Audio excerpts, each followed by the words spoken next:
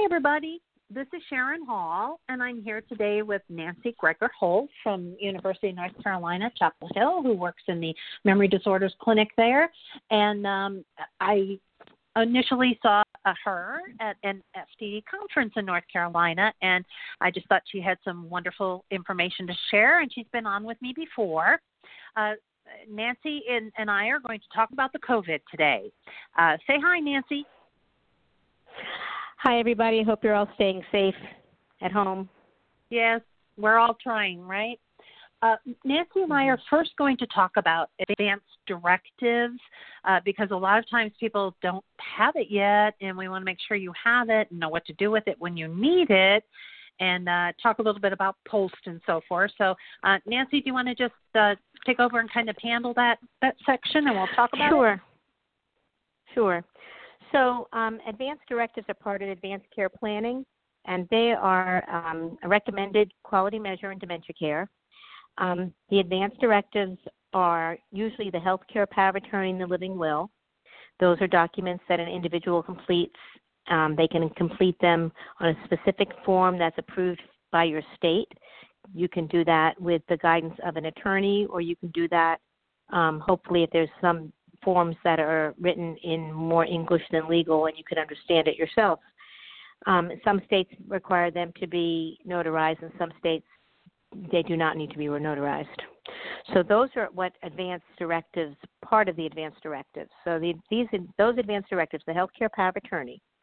So the healthcare power of attorney document is the document that assigns a person and then a backup person to speak on your behalf if you're not able to because you're too sick. Usually people have their spouse as their health care power of attorney, but you can have anybody that you believe will follow your wishes be your health care power of attorney, as long as they're not somebody that you hire so that there wouldn't be any conflict of interest, and that they're at least 18 years old. Those are the basic rules in North Carolina. If you do not have a health care power of attorney, then the person that would speak on your behalf would go in a certain order. Legally, it would be if you were a parent or a guardian. If the person themselves initially would make their own decisions and speak that decisions, but if they could not, it would be the parent or guardian.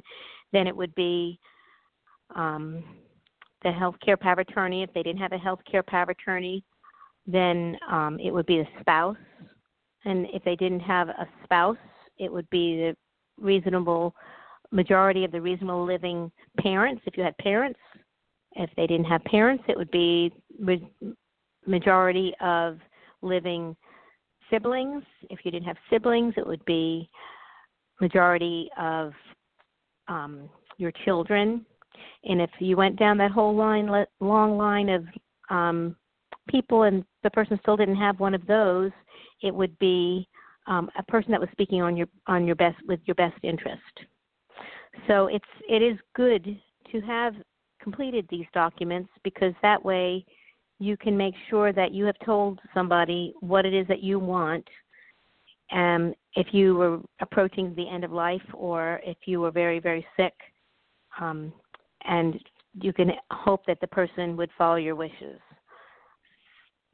In North Carolina, where I practice, they're on the form, and the person is called their healthcare agent.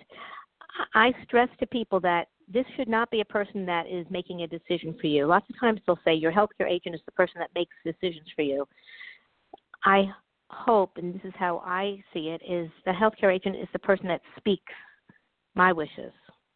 So it's very important that we let our healthcare agent know what it is that we want. In my clinic, in the Cognitive Disorders Clinic at UNC, it's very important that I encourage people to complete these documents when they have any kind of dementia. And the earlier in the disease, the better, because as people approach further on in their disease, when their cognition gets poor, they are not clear on what the ramifications are of decisions that they might make regarding life support. So I think it's very important, and I hope that your providers help you guide you with this. The living will is the document that says what it is that you want. So basically what the living will questions talks about whether or not you want to be put on life support. If you were in a condition where the doctors thought that you were going to die in a pretty imminently, or if you were unconscious and they did not think you would wake up, or if you have a cognitive disorder and the doctors did not think that you were going to regain your cognition and your cognitive disorder was going to be a terminal illness.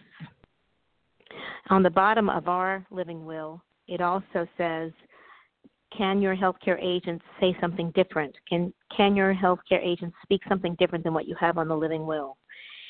And you have two options. It says my healthcare agent can override this living will. So say you said you did not want to be put on life support, but your healthcare agent said, yes, I want them to be put on life support. So you can either choose, yes, my healthcare agent can override this living will, or you can say, no, my healthcare agent cannot override this living will, which means that they have to follow the living will. So those are the legal documents. And then there are medical orders. So many of you have heard of a do not resuscitate form order, and that's a medical order. So it has to be signed depending on your state. In North Carolina, nurse practitioners and PAs can sign it as well as physicians. In Georgia, I think Sharon said that you have to have it signed by a physician. So that's what a do not resuscitate is. A do not resuscitate comes into play if your heart stops. So if your heart stops, so if you've died, that's what definition of death is, that the heart has stopped, then you do not want to have your heart, attempts to restart your heart should not be made. That's what do not resuscitate means. Some states call it do not attempt resuscitation, which I kind of like, but we don't have that in North Carolina, because when they say do not resuscitate, you think, well, you could either turn the switch on or not turn the switch on. But usually, if somebody's that sick that their heart stops, often, regardless of what interventions providers do, it won't be so. And then further documented in Georgia, it's called a POST, Physician's Order for Life-Sustaining Treatment. In North Carolina, it's called a MOST, Medical Order for Scope of Treatment. And these are interventions that you can decide on regarding medical interventions. It includes the do not resuscitate. It also often includes whether or not you want to go to the hospital. Sometimes people make choices that they don't want to go to the hospital. If you do go to the hospital, you can choose whether or not you want to be put in intensive care or just want to go into intermediate care. It often will also ask whether or not you want to have antibiotics or whether you want to have a feeding tube or IV fluids. I don't usually present this form to people unless I feel like they might be in their last year of life. Now, nobody has a crystal ball, but with dementia and the progression of dementia, I often can get an idea of if I feel like people are that frail that I wouldn't be surprised that they might die within the next year. Because things like, do you want to have antibiotics? If you had a urinary tract infection, your loved one had a urinary tract infection, but they were walking and talking and enjoying their meals and enjoying their friends and families, it would make sense for them to have antibiotics to treat that. However, if they were at the end of life and very frail and say, for instance, in the bed, you might choose not to use antibiotics. So and those something are like if questions it's the fifth UTI in a year, maybe that would make a difference too, Nancy? Say it again, Sharon. I didn't hear you. Like if it was someone's fifth UTI in a year. Gotcha. So this is a fifth urinary tract infection this year. Right. Same with aspiration pneumonia. Right. If they're that frail, that it really depends on where they are in their ability to enjoy life, their quality of life. The way people die from dementia is usually by not being able to eat or drink enough or by infections. So if people continue to give antibiotics even when somebody is at the end of life, it can extend life. But the question is, as a personal question, is that extension of life beneficial to that person, or is it extending the dying time? So that's why these questions come into play. There's nobody Nancy, required. Excuse me, Nancy, but I also wanted to mention that, you know, during an emergency like this, you need to think about your own documents as well, because something could happen to you. And a lot of people always think about, okay, we've got to get all these documents for the person who now has dementia. You need them for yourself as well. And emergencies like this brings that out, that if you happen to get COVID and you go into the hospital and you're deteriorating and they want to ventilate you, your wishes need to be known as well. Do you agree with that, Nancy? Definitely. I think that's a really great point. About a month ago, I was expecting a patient to come through the door, and the daughter-in-law came through the door instead. And she told me that the wife, the caregiver for the patient, had suddenly passed away. That was a bit of a shock. But in the discussion that we had about this, she said that the wife had really clear advance directives about what she wanted and what she didn't want. And so I was really glad that, because I don't usually, sometimes if both people at the visit, the patient and the caregiver, tell me they don't have advance directives, I'll give them copies of the blanks for both of them and say, you know, it's really important that you both do it. But I usually the patient. But yeah, COVID is a difficult one because it's a condition that it's not a chronic condition, but people do die from it. And we've seen that. Everybody's been watching the news and have seen that there's been, in this country, it seems like it's around 2%. Some other countries it's been more. It almost was like 10% in Italy when I looked at the numbers the other day of death rate from the disease. But you have to look at the whole picture. You look at the holistic. If a person, a very frail person, got COVID and had to go to the hospital, what is the benefit of their treatment outweigh the benefit of letting them be peaceful and pass away? Those are hard questions, but I think it would be a great thing if people can think about these things ahead of time. I think that kind of leads us into something here, Nancy. You know, we had a lot of people ask about people that are in memory care and their ability to not be able to see them because of the restrictions on memory cares now. And there's a lot of anxiety about that. And someone mentioned that their person is nonverbal, but they do respond when they have touch with that person, and they're worried about the fact that they can't touch them, and because obviously they can't go in and visit. So is that something that's more about the person with dementia, or more about the person visiting having anxiety over the fact that they can't touch their person? Can we talk a little bit about that, Nancy? Yeah, and I think that's a really difficult question. We do need physical touch, and I think at this time it's very difficult to even think that there are people that want physical touch and can't even, have their hand held. If you're at home with your loved one, there's no reason that you can't hold each other's hands or hug each other. The 6 feet apart, if you're home with your loved ones, I don't believe the 6 feet of social distancing needs to come into play unless you've been exposed or are very active socially out in the world. Like, for instance, I would think a person that might be a cashier at a grocery store, they might be at risk of getting the disease, but most of us that don't spend much time out in the world and are following the recommendations probably are not at very high risk of getting the disease. So I think at home I don't see any reason. Sharon, what about you and your husband? How do you feel about the touch there? No, we don't. We don't adhere to the 6. Actually, have been sort of shelter in place for going on 3 weeks now.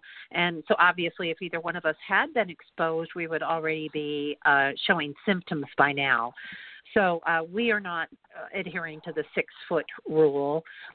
We do adhere to the fact that we had groceries delivered yesterday, and if you have that service available, I highly recommend that you do that rather than going into the store. I know a lot of stores have times available for people that are compromised or older people to be able to go into the store early. And on that note, if you are under an elder age for a grocery store to be open early, you can go in as a compromised person, and that would apply to you because you have someone with dementia, and that is a compromised position. You are sheltering in place. So I would not be afraid to go to the grocery store at that time and explain why you're there early. But we had our groceries delivered, and we bring them in, and then we wipe them all down with our wipes at home, and then wash our hands thoroughly and throw those bags in the trash. So that's our way of protecting ourselves from the person that may be delivering them, who we know has been in the grocery store shopping for us. And so what about that? Do you think that's a good way to handle that, Nancy? Great. I think that's a great way to do it.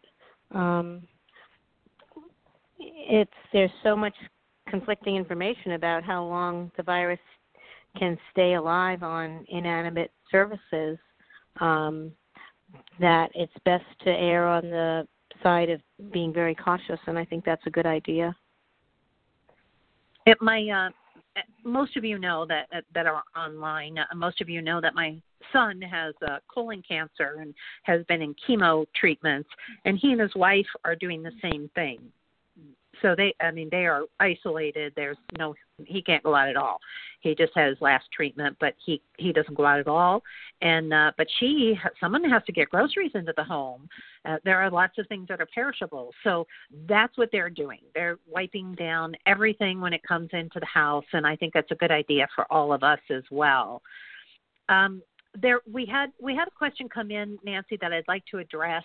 Someone that's at home with 2 teenagers schooling at home, and their husband has a PPA, and they're in the later middle stage, and he has high energy and attention deficit, and it's hard to keep him occupied, and that's sort of a full-time job. So they're asking about what happens with that. They're shadowing them, and they're having to do this schooling at home. Some people are working at home and have this challenge. So here they are working at home, and they have someone now that is in the house that likes to be high energy. And how do they handle working at home with the person at home as well? What are some of the things that we can think about in that situation? I think it can be really difficult these days. So somebody with PPA, primary progressive aphasia, so he probably really struggles with finding words and understanding words. So that makes it difficult when you try to explain to a person, for instance, I need to be on this phone call with work. I think it just makes it really difficult. So I feel like trying to develop routines and schedules for the day is a good place to start. Because when a day feels like 12 or 14 hours of open time to deal with your life and your loved ones, and you feel responsible for somebody else, it just can seem quite daunting to think about that much time and not know what to do.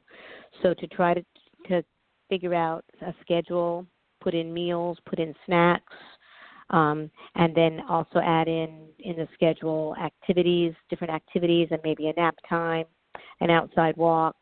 There's lots of activities that you could do. Sharon has a list.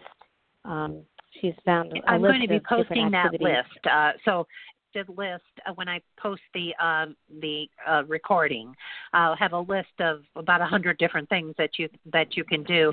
I think a lot of this has to do with the fact that some of these people have not been home with their person on a 24/7 basis, and so they're struggling with trying to find that thing that will help. And I think a lot of this is having to do with being creative. Think about what they like to do. Like Rod likes to garden. He plants vegetables. So he has his seeds. Those can be ordered online and delivered. So he has his seeds. He's not going out and mingling. And so he's here planting his seeds. He certainly could do that. It's in the backyard. We on the nice days, we've been going outside and just sitting. We have bluebirds on our bluebird box, and it's fun watching them. Taking a walk is fine in your neighborhood. There's no reason why you can't take a walk in your neighborhood if you are keeping that social distance from other people in your neighborhood. There's nothing wrong with that. I think some of us are a little bit too uptight about keeping distance in our home and keeping distance from all these people. This is something that's going to be with us, and we have to learn ways to get out. Rod and I took a ride in the car the other day. There's no reason on earth that you can't go in your car and ride around. And even if you're in a shelter in place and you're not supposed to go out, you can still go out for essentials like groceries and pharmacy. So why can't you just ride around a little bit? I think that we need to kind of keep it in perspective. Do you think that's good advice, Nancy? Right. And when you hear these rules, such as shelter in place, think about what's the purpose of the rule. The purpose is that you don't get contact with other people. So if you're in your car taking a ride, the only people you're getting contact with is your loved one who you're in contact with at home anyways. But I recently did have a discussion with a caregiver this morning about the same thing. And she said, no, we're not allowed to go out. The police will stop you. Well, we're not in that kind of state in this country. And, you're allowed to go to the grocery store. So even if you're not going to the grocery store and you're just taking a little ride as a break from the home, just say you're going to the grocery store. There's lots of rules, and I think it gets very confusing. On the news last night, they were talking about things that are safe to do and things that are not safe to do. So taking a walk is a safe thing to do. Going to a playground and touching the playground equipment is not a safe thing to do. Being with your family outside, since you're used to being around with your family, is a safe thing to do. But there was a reporter that talked about how she had scheduled play dates with another person's family, and they say that's not a great thing to do because they're different families, and they might have different unknown exposures. So I think we just need to figure out what makes sense and understand how germs spread, and just have the hygiene with the hand washing and caution with the social distancing. Let's talk about hand washing, Nancy. I know a lot of people, sometimes a person is not very compliant when you want them to do certain things.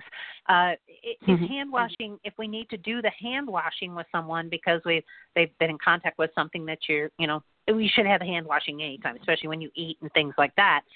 But do you have any suggestions about how we can try to incorporate that person into hand washing when they're maybe not as agreeable as they might be? Yeah, that's a tough one. One thought is maybe you can just, fill a sink full of soapy water and put a couple dishes in there, plastic dishes, plasticware, and let them wash, in quotes, the dishes. And then they are washing their hands because there's soapy water in there. If they're really not cooperative with hand washing, just like we know some people are not cooperative with showering. Then there's always the hand sanitizing, the washless hand sanitizing, which they say is not as good, but it's better than nothing. So, and then there's the wipes, antibacterial wipes that you can use as well. I think I've not found anybody that we couldn't get some of these strategies to work for. If they're that aggressive or resistant to care, that none of these strategies work, you might want to think about what can you do to make them less fearful of care. And do you need to... I do want to let everybody know that Nancy obviously is at home, and sometimes she doesn't have a connection that kind of comes in and out sometimes because she lives rather out in the country. So please bear with us with that. And Nancy, if you could just kind of repeat what you just said, because it kind of broke up a little bit. Okay, I'm going to try to move my spot here. What I was talking about was if people are very resistant to personal care or hand washing, then it's probably that they've been resistant to care for other things as well. Sharon, are you able to hear me okay now? I am. Care resistance is a very common symptom of dementia and FTD, and it can be really distressing to family members and to their loved ones. And there are lots of different strategies that are suggested, and then we need to think, does this person need care and they're not letting us give them care? What can we do if we've tried a lot of different strategies? So what I had said earlier was, fill the sink full of soapy water and give them a couple, plastic cups to wash. And so that way they're washing their hands thinking that they're washing some dishes. That might work. And if the distress of... Say again? I was just going to say that I think we all have to keep in mind that during these times we just need to be creative and think about it. Think about what you're doing now. We always used to say, nobody died from not taking a shower. Nobody died. Well, now we're all going, ooh, die. But be practical. If you haven't been exposed and you've been inside for a couple of weeks and nothing is working to get their hands sanitized before they eat, oh well. So, I think we need to ease up a little bit on some of our fears. I think that people are getting ginned up a little bit about it. The other thing about that is keep the TV off with the news. Don't be watching. If you're going to watch, do it on an iPad with your earphones on. Don't do it in front of the person that's affected with dementia, because you're making trouble for yourself. And so stay away from that news and relax a little bit. It's one of those things where if you haven't been exposed and you're inside and you're taking precautions, as Nancy said, your chance of contracting this COVID is fairly small. Now, we're not saying just throw caution to the wind here, but we're saying if you're going to have lunch and at lunch that person just doesn't want to cooperate, oh well. I don't think that they're going to get COVID by eating their sandwich. Does that sound reasonable to you, Nancy? Yeah, I think that sounds reasonable. But I do, care resistance is a big problem. And you can say, well, you're not going to die because you don't take a shower. But, if people are very, very resistant to personal care, there is a point where you have to think about, is it their anxiety? Are they going to get a rash because they're not giving good hygiene, especially with toileting? And if that is an issue, then are they on medication that's going to help them a little bit with their anxiety? So I'm not adverse to medication. I'm not one that says don't use any medication. But often the resistance has to do with anxiety, being afraid of others, maybe having some history of being touched. We don't know. But, we need to think about what is causing them the distress. If they are not somebody that just baseline doesn't like to take a shower and they're getting irritations or rashes, we need to help them. We need to figure out a way. So that I agree with if you can't get them to wash their hands, you can give them a wipe, you can squirt some hand sanitizer in their hands. You could just try whatever you can do. But you're right. Yeah. The germs are not going to magically appear in your house if nobody is coming into your house that has the germ, and you're not going anywhere to pick it up. Can we talk about this fact? I know that social distancing has become such a thing, and can we talk about how this virus goes from one person to another a little bit to relieve some anxiety for people? Well, that's why they recommend the 6-foot social distancing, because the most common way for it to travel from one person to the next is respiratory droplets. But they also do say that the droplets in the virus can be on an inanimate surface and can survive on some surfaces for up to 72 hours. So on, like, for instance, on metal or plastic or something that's impermeable. Whereas on other surfaces, such as cardboard, they say 24 hours, and that's why they say when you get a package, you should leave it be for 24 hours, and, as long as it's not been touched. I think people, I found out that there's a big continuum of safety even amongst my own friends. Some people are, getting up at 6:30 to get to the grocery store to be there when nobody's there. I even have a friend that's checking her temperature every day. I don't, I decide knowing the information, because the information changes on a regular basis. Now they're even saying that there's some information that it's some kind of GI connection, which then it has to do with, making sure that we wash our hands after we toilet. So the information seems to change on a regular basis because we don't know. This is a very new virus. Yeah, and I think that, like I said, I want to encourage people to just kind of relax a little. I mean, I have a son who is very immunocompromised with chemo, and he does not. Yes, he is isolated. But yesterday, when he was disconnected from his chemo, and we're talking about, that's serious immunosuppressed, and all the neighbors, they live in a complex, and the neighbors were out in the parking lot. Everyone was sitting about 10 feet from each other, and all of them had masks on because they know Brian is sick. And so he went down and sat with them for a little while with the dog, and he kept falling asleep because he just got disconnected from chemo.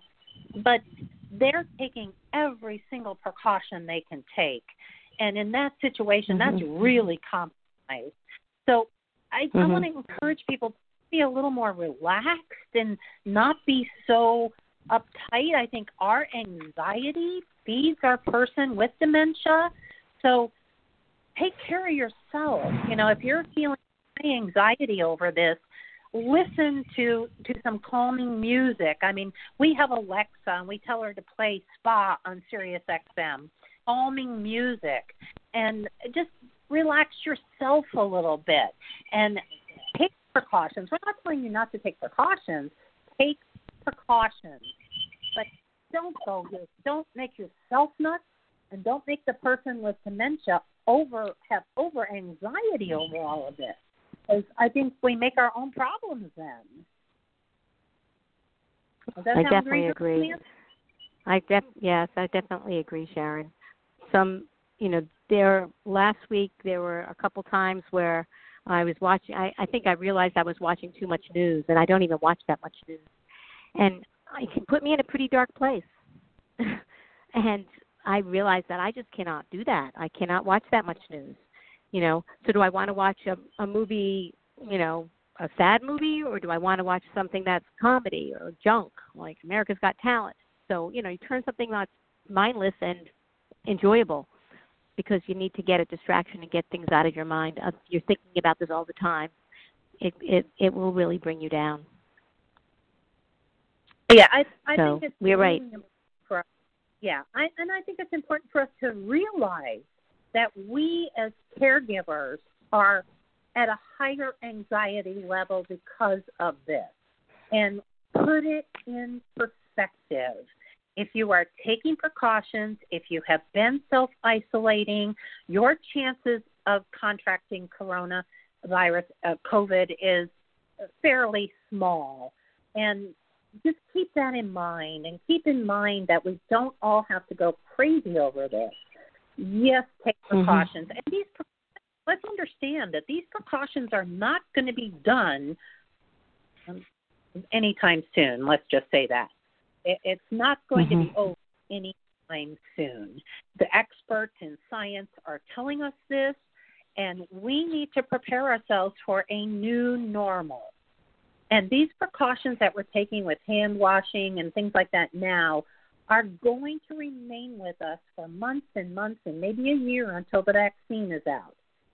So let's get used to this new normal without this high anxiety and watch the Three Stooges, for goodness sake, instead of the news.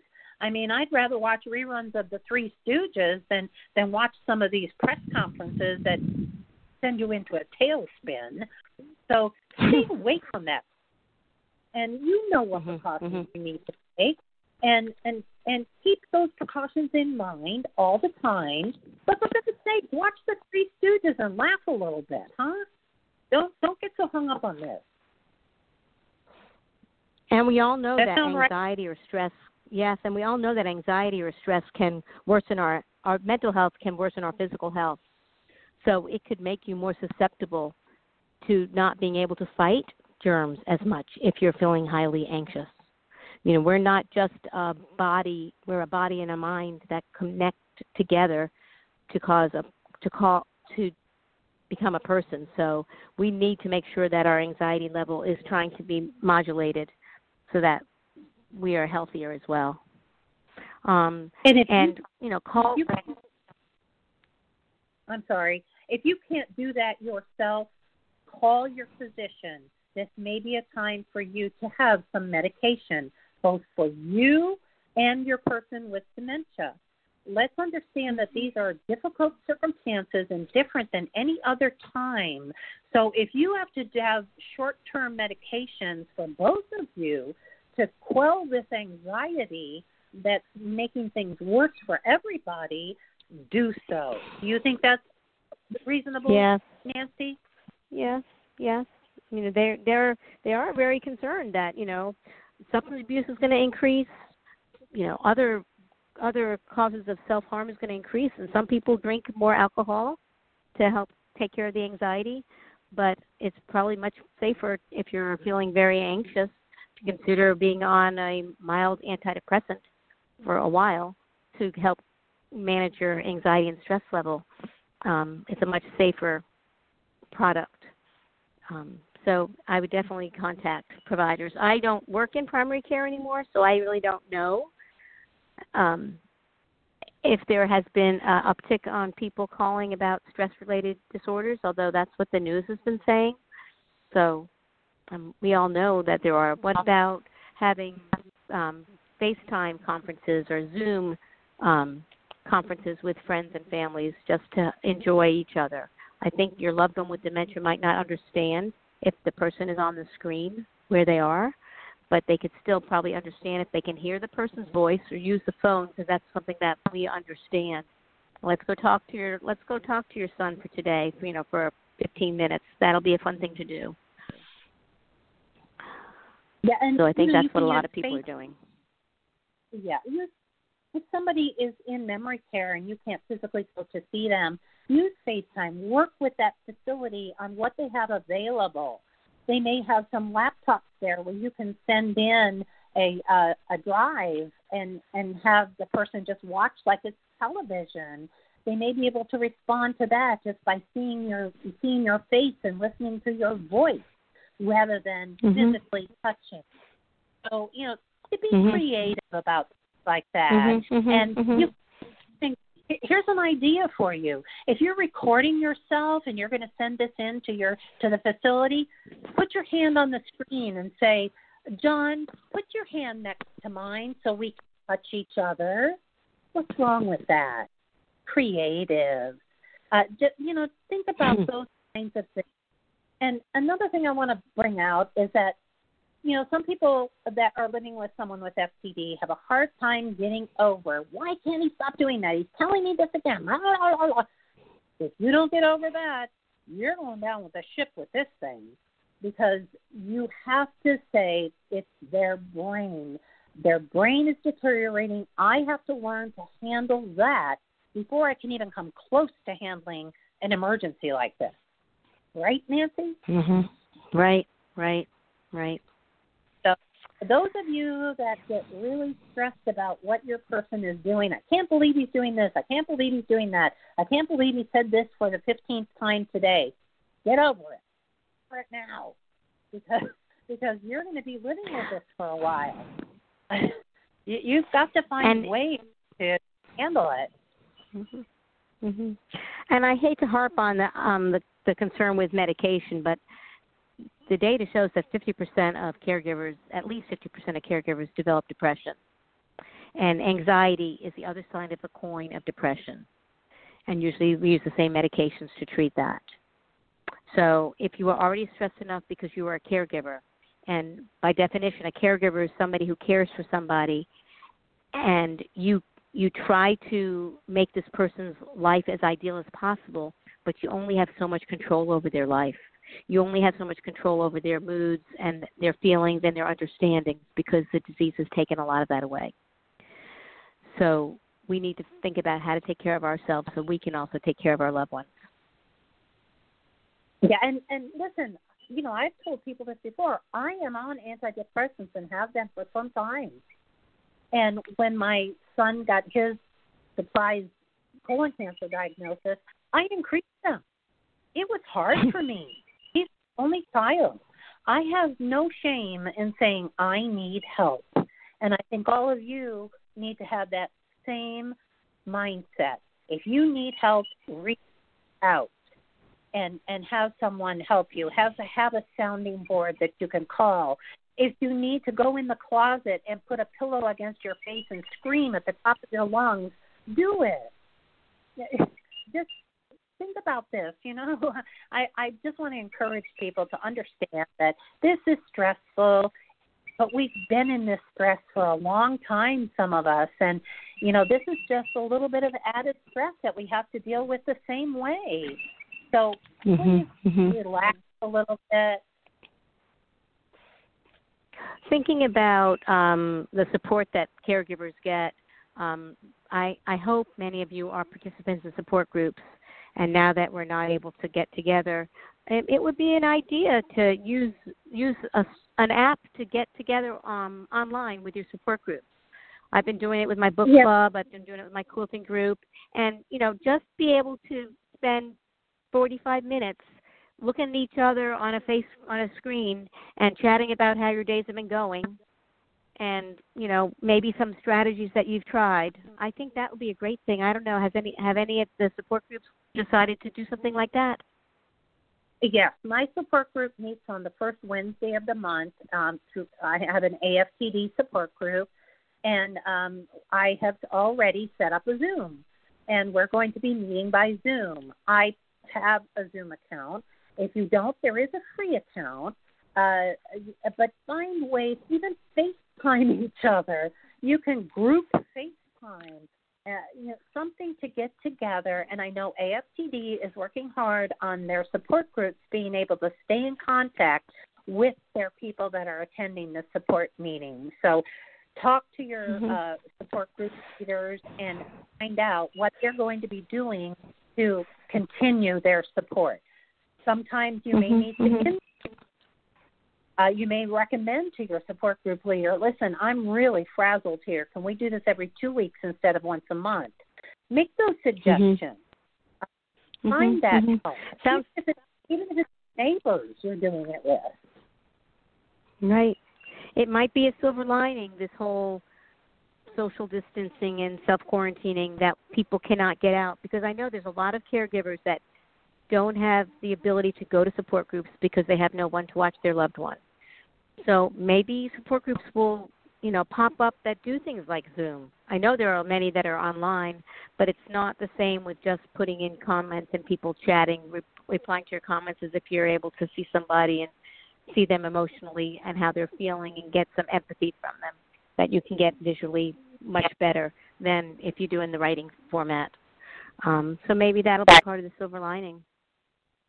Well, remember that on caregiving.com, I have a bi-weekly chat on Mondays and Saturdays at 7 p.m. Eastern Time. And yes, it's typing, but I can do Zoom as well.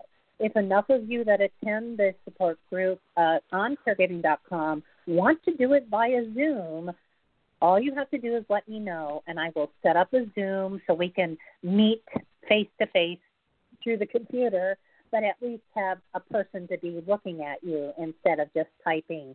So please let me know if that's something that you want, and I'd be happy to set it up. My Zoom account holds 100 people. So, please let me know. You can reach me at Sharon Hall 419 at yahoo.com. And I don't care if you have FTD or some other dementia. I know I've posted this on because this is good for all dementia here.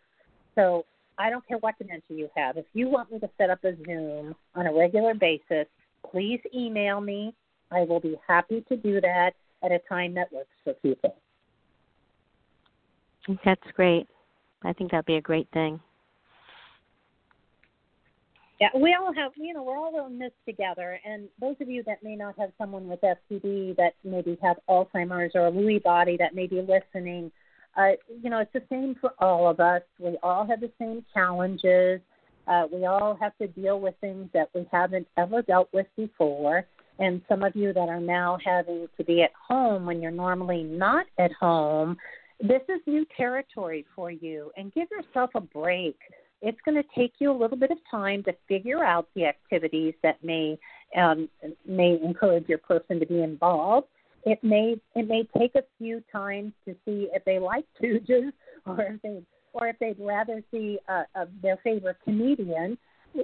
Things stream all the time, and most of us now have gotten to the point where we have a smart TV, and you can even go to YouTube and start a channel. Start your own family YouTube channel and have other people in your family be able to connect with that on their TV. So, be creative. Think of ways that you can interact with other people during the day so that you are getting a break as well, and think about how your person can interact as well. Also, make those suggestions to your memory cares. Say, listen, my person, I keep saying Three Stooges, but I'm just using it as an example. My person loves Three Stooges. Could you please find a channel where they can watch that sometime during the day? So make those suggestions. Go out there, be bold. Just say, this is what we need. And, you have to find a way here. You have to find a way. And find a way to relax yourself as well. Nancy, you have anything to add? I think they're all great ideas. I think the more we can do to help take care of each other. A lot of times these discussions are mainly about the person with the dementia, but I think we're all in a very different place right now and having to figure out how to take care of ourselves as well. More than we would if we were just the run-of-the-mill caregiver with somebody with dementia or FTD, which is a very hard role to be in anyways. But in these times, I think this is a very difficult time because we're all losing our ability to socialize. That's one of the main things that helps with any kind of dementia is socializing and exercising. I tell that, it's my last words, everybody walking out of the clinic, I say that. And I'm thinking now we're like isolating people. So as much as we could do. And then we also need to think about the exercise. We can't go outside. As long as you have a distance apart from each other, I think it's important to put that into your regular activity. If people are able to walk, that's one of the best activities we can do.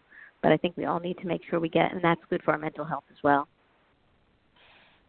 Yeah, so, loosen up a little bit on your fear.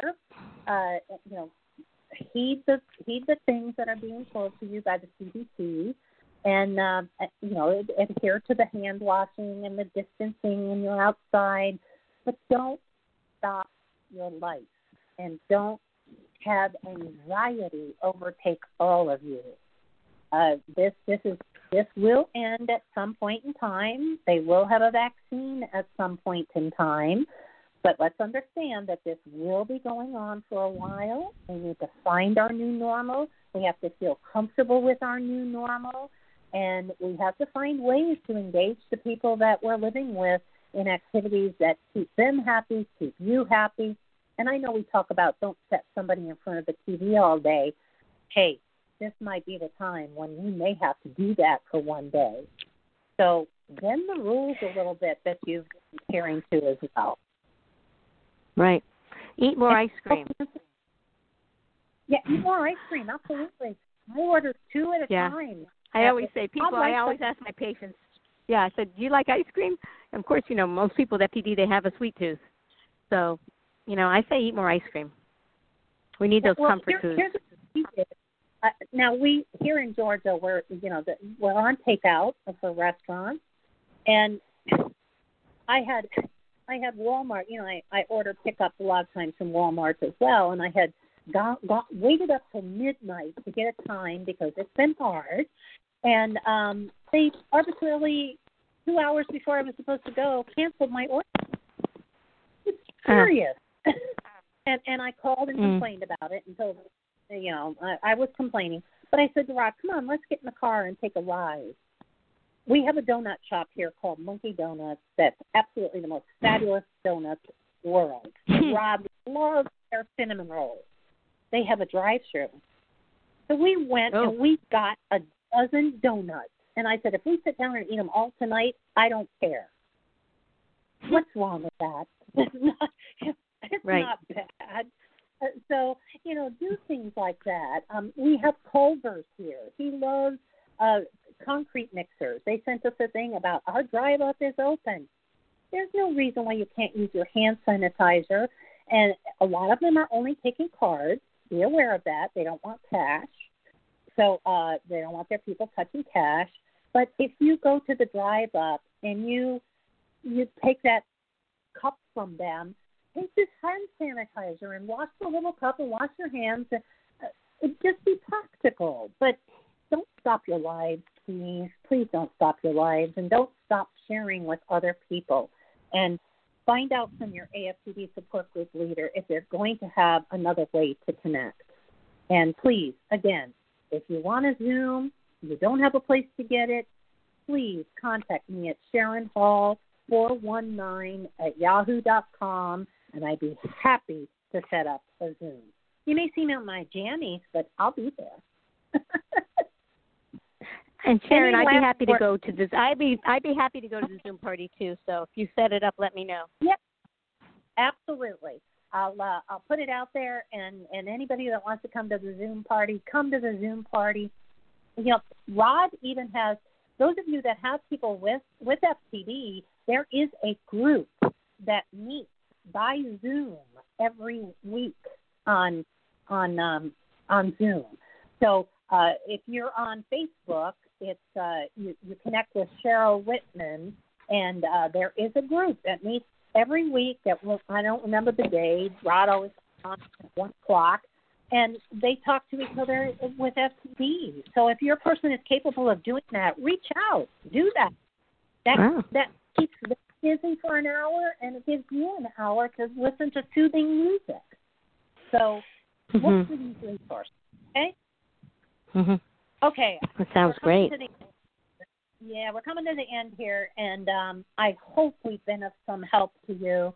I hope that you'll take some of these things to heart and kind of get over this anxiety we're all having. And modern medicine is terrific. If you have to go on a little medication for a while, don't be so closed-minded. I know we don't want our people on psychotics, but in a time of emergency, sometimes we have to do what we have to do. So, and I don't think we should have. Yeah, I was saying about the medicine. I don't think we should have any strict rules about that. I think if we need to have medication to treat symptoms of distress, I think we need to do that because we shouldn't have distress. It should all be about quality of life. Yeah, and you try to handle it without it. If you can't, make it your last resort. That's fine. But understand that this is an emergency time, and we all need to do what we need to do to get by. And let's all stick together. I talk about the redwoods. We're all redwoods. Our roots are intertwined, and that's how we hold each other up. We are redwoods. And so be redwoods. Reach out. Let somebody know you need to talk. I'm sure there's a lot of people that would be happy to help you. But stay safe. Washing your hands and doing all your things that the CDC tells you to do. but do relax and do understand that this is a new normal that's going to carry on for some time, and you have to find a way to deal with it. Nancy, any parting words? I think all the suggestions that you gave and just the importance of us staying connected somehow and staying safe is just really, really important. Think about if your mental health suffers, then it could also affect your physical health. Absolutely. So have a good day. We'll be doing the podcast again next month, and I'll put all that information out for you. But pass this along. If you know another caregiver, I will be posting the recording of this, and please pass it along if you know of anyone, and hopefully we can help some people here. So have a great day. Love all my redwoods. Stay strong, and we'll talk. Bye. Bye-bye.